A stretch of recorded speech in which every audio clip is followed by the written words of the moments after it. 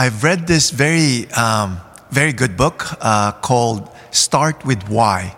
And the author of that book is Simon Sinek. How many of you have read that book, Start With Why? It's a very good book. It says that you can start with what, how, but you need to start with why. Because when you know the why, it will motivate you to do what you need to do. Okay? And I see that also with regards to fasting.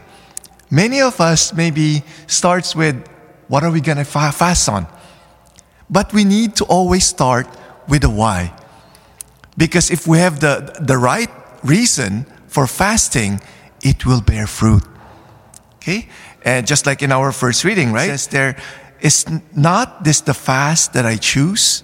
Okay? So what's the fruit of the fast? Is to share your bread with the hungry and bring the homeless poor into your house and to see the naked be covered.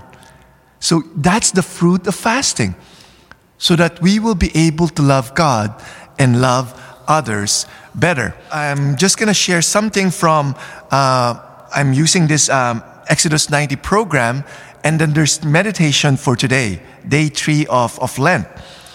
It says there, why do Christians fast?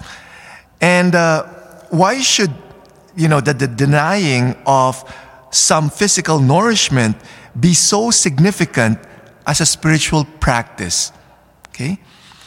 It says here, what happens in the physical realm has consequences in the spiritual realm. What we do with the visible things affects invisible things. Okay? So, for reasons we don't fully understand, fasting, when accompanied by prayer, mysteriously opens up the spiritual world to us.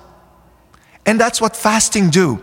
It empties us and makes us more open to the spiritual. Okay?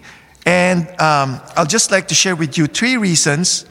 First one is fasting is an expression of repentance. Okay? We're mourning from our sin, and we're truly sorry. Okay? We're truly sorry to God for our sin.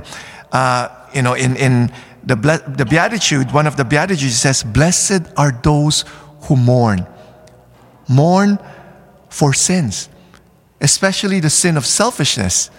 Okay? And the second reason that we're fasting is that we fast to fight against the enemy. Okay? Fasting with prayer saps the strength of the devil and unleashes the grace of heaven. In Daniel, chapter 10, it says there, Daniel was fasting. At that time, I was mourning for 3 weeks.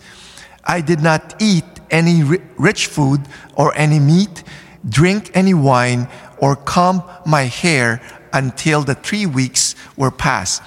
And because of that fasting, okay, he was able to gain power over the demonic prince of the kingdom of Persia. So fasting is one of our spiritual weapons to assault strongholds of darkness. The reason why we fast is to gain mastery over our passions. It says here, feeding our physical desires make them grow stronger, and denying them weakens their hold on us. Right? In 1 Corinthians chapter 9, verse 25, every athlete in training submits to strict discipline in order to be crowned with a wreath that will not last. But we do it for one that will last forever. I harden my body with blows and bring it under complete control to keep myself from being disqualified after having called others to the contest. So I was thinking about fasting. It's like removing the spiritual fat in us so that we will become spiritually lean, right?